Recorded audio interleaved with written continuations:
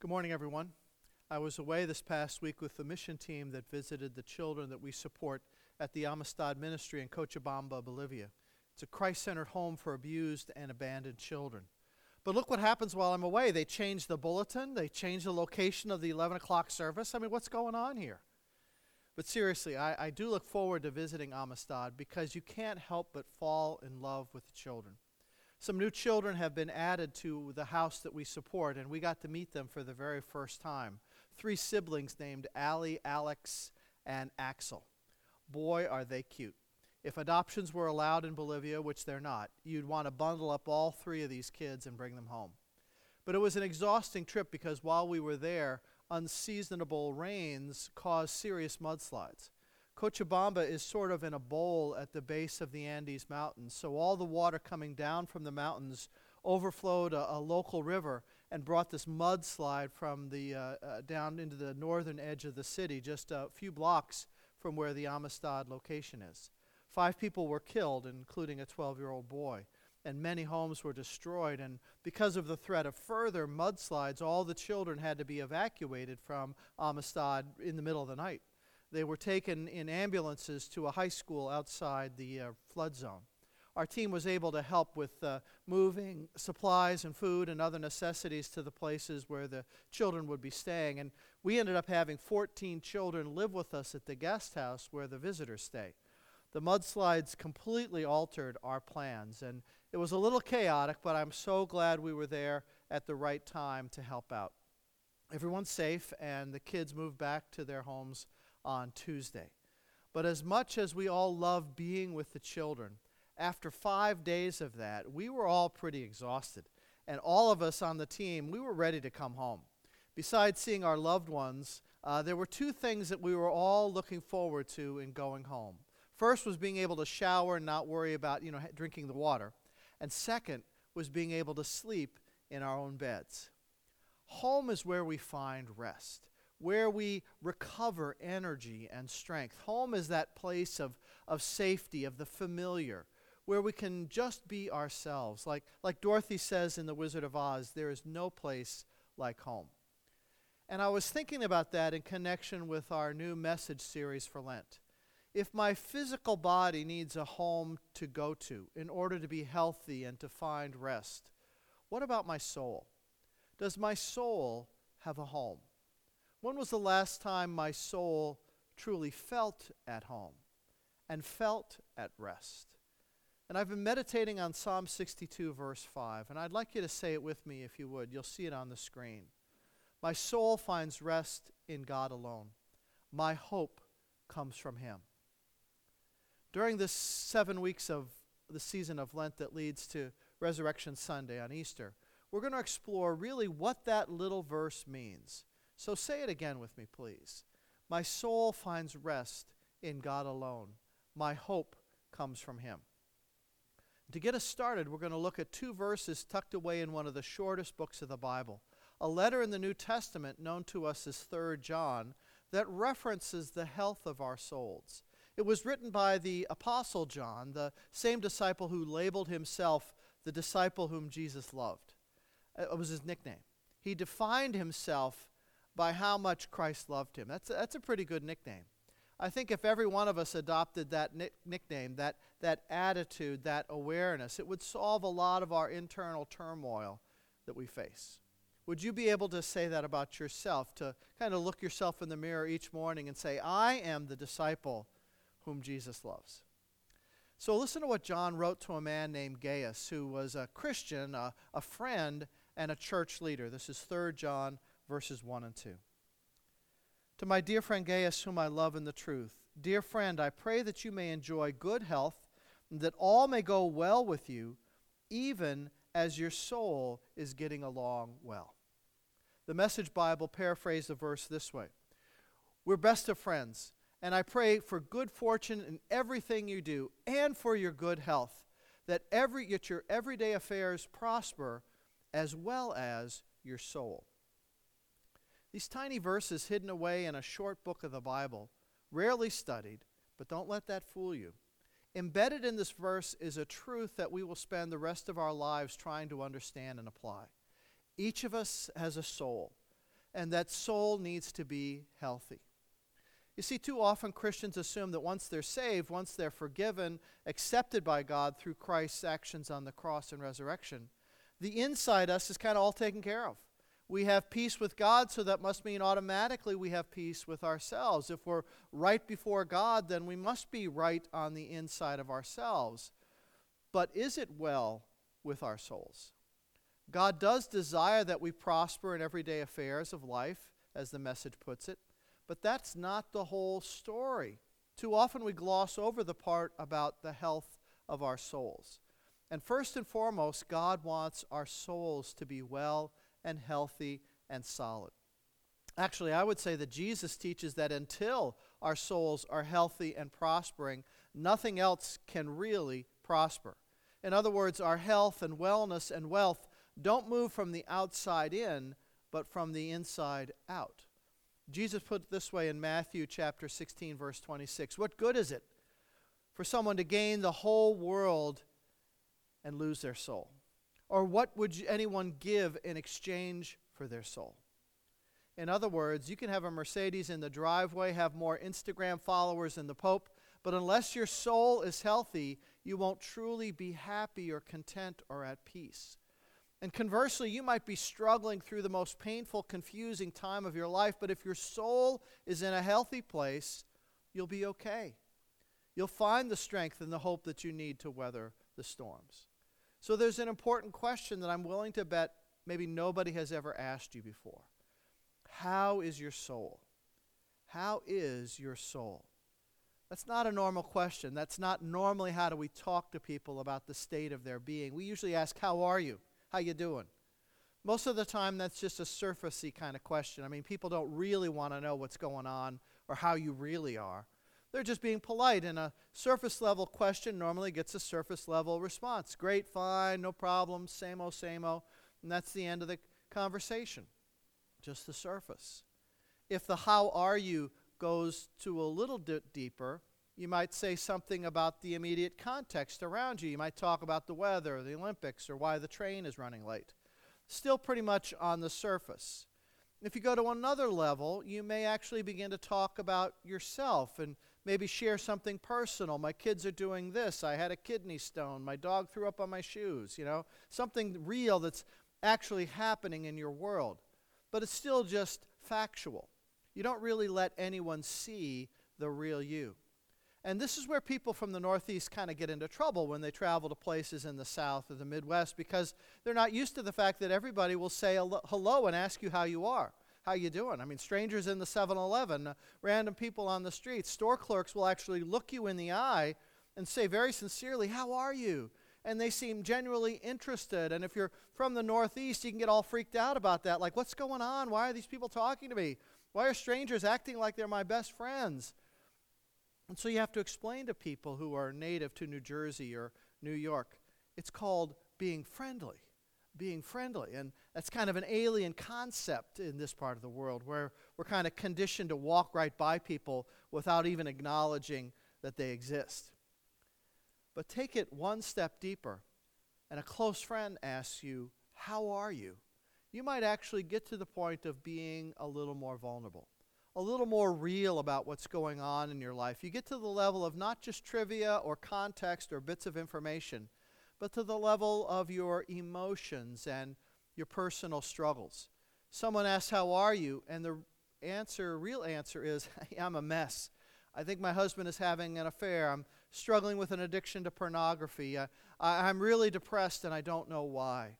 I'm worried about my future. I'm feeling overwhelmed by all the pressures my parents are putting on me about my college applications. I lost my job and I've got a lot of overdue bills. I start chemo on Thursday. Boy, all of a sudden that how are you takes on a very different meaning. You're in a very different conversation. And you can't just say, well, have a nice day and keep on walking. And when you ask the question, how's your soul? That goes even one level deeper. Because when someone asks about your soul, that encompasses not only your emotions and your personal struggles, but probes a little bit more to ask, and where is God in all this? Where are you with the Lord? Where does Christ fit into your heart and fit into your life? There are things that are even deeper than emotion. Asking about your soul gets to the root, gets beyond kind of our petty temptations, beyond the things that you normally wouldn't talk about with anybody else. Your soul, that takes you to the deepest self, your true self, to the deepest part of you, beyond your emotions, to your deepest desires, to your will, that inner place where you actually decide what you are going to do and how you're going to feel and who you really are. Your soul, it's that place where you justify your actions or rationalize your excuses.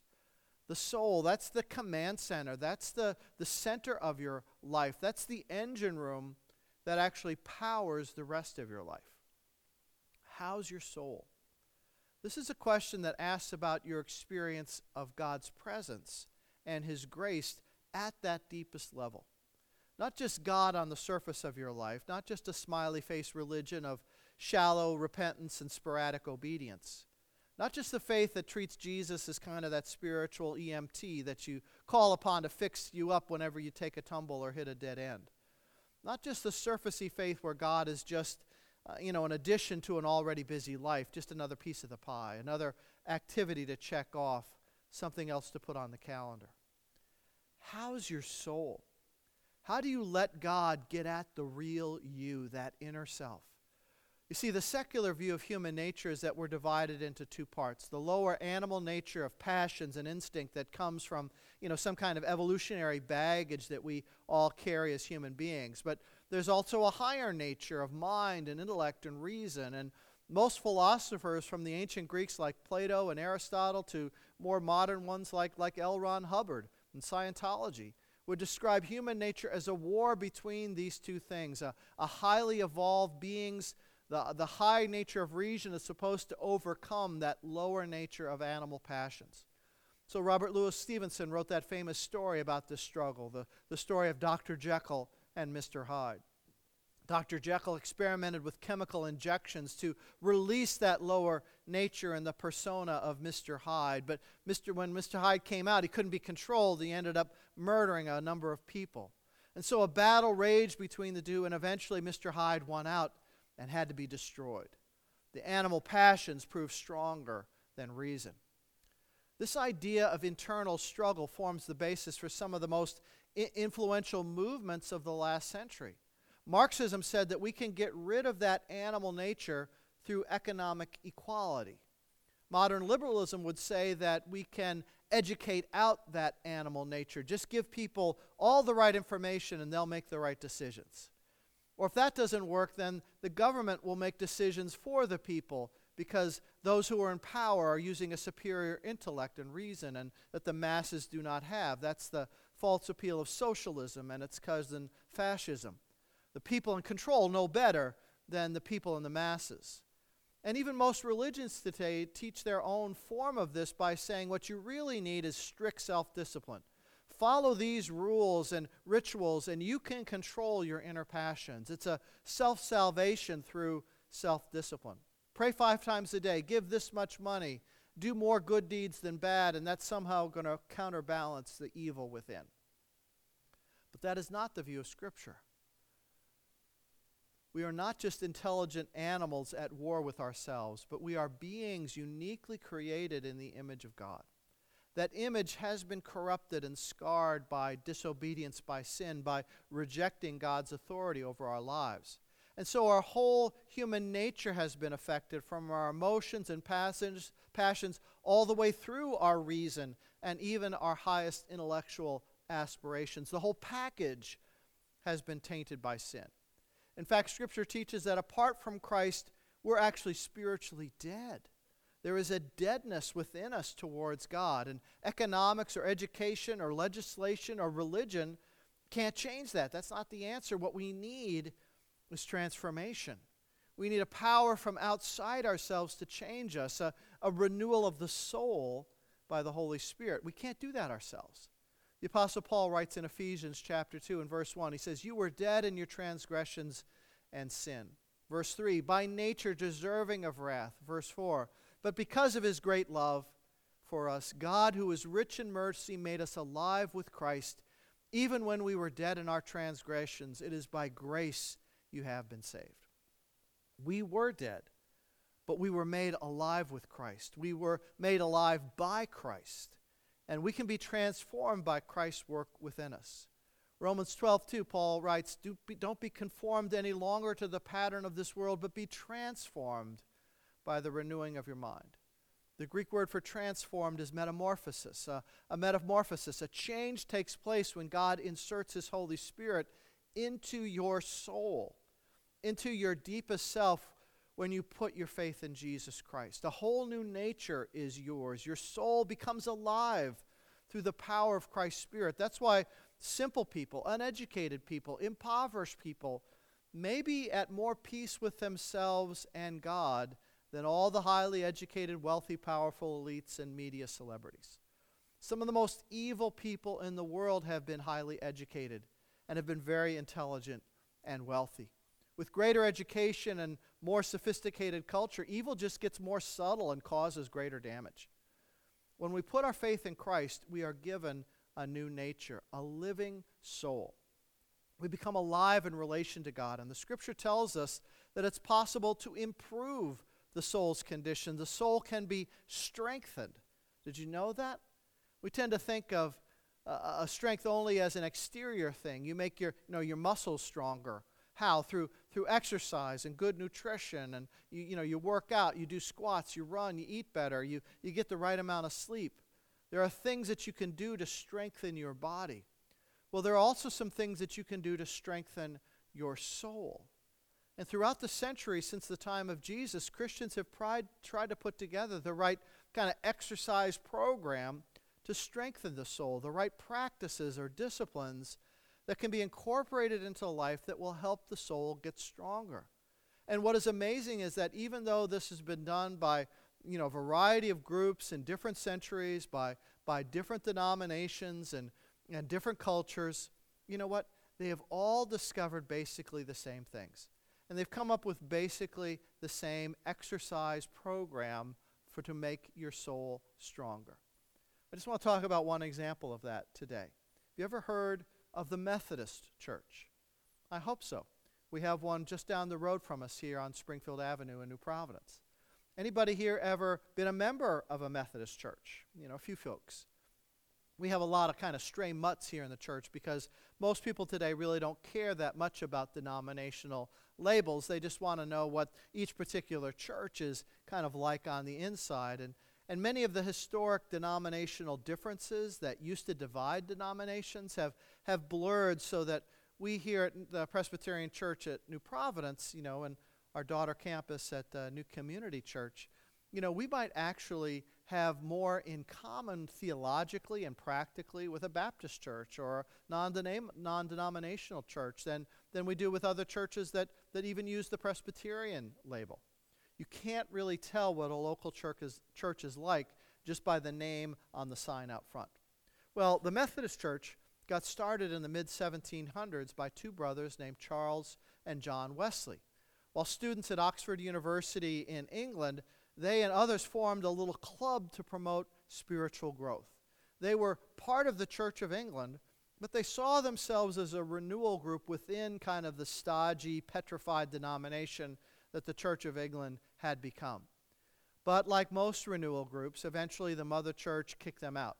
And so they came to the United States, and the first United Methodist congregation was established in 1784. I think our Methodist church up the street is like in the top 10, first 10 churches started in the United States. But why were they called Methodists? Because they had a method for strengthening the souls of believers. And they were very devoted, and some would even say fanatical, originally, about following their method for spiritual growth. A lot of that has changed in the Methodist Church. But they were very effective at the beginning in spiritual growth until their method just turned into rules devoid of the Holy Spirit. Like anything in the church, if the Holy Spirit's not in it, if it's not infused into it, it just turns into rules and religion. What the Wesley brothers came up with was very effective and it was very simple. Every week, outside of worship, You get together with a few people in a small group.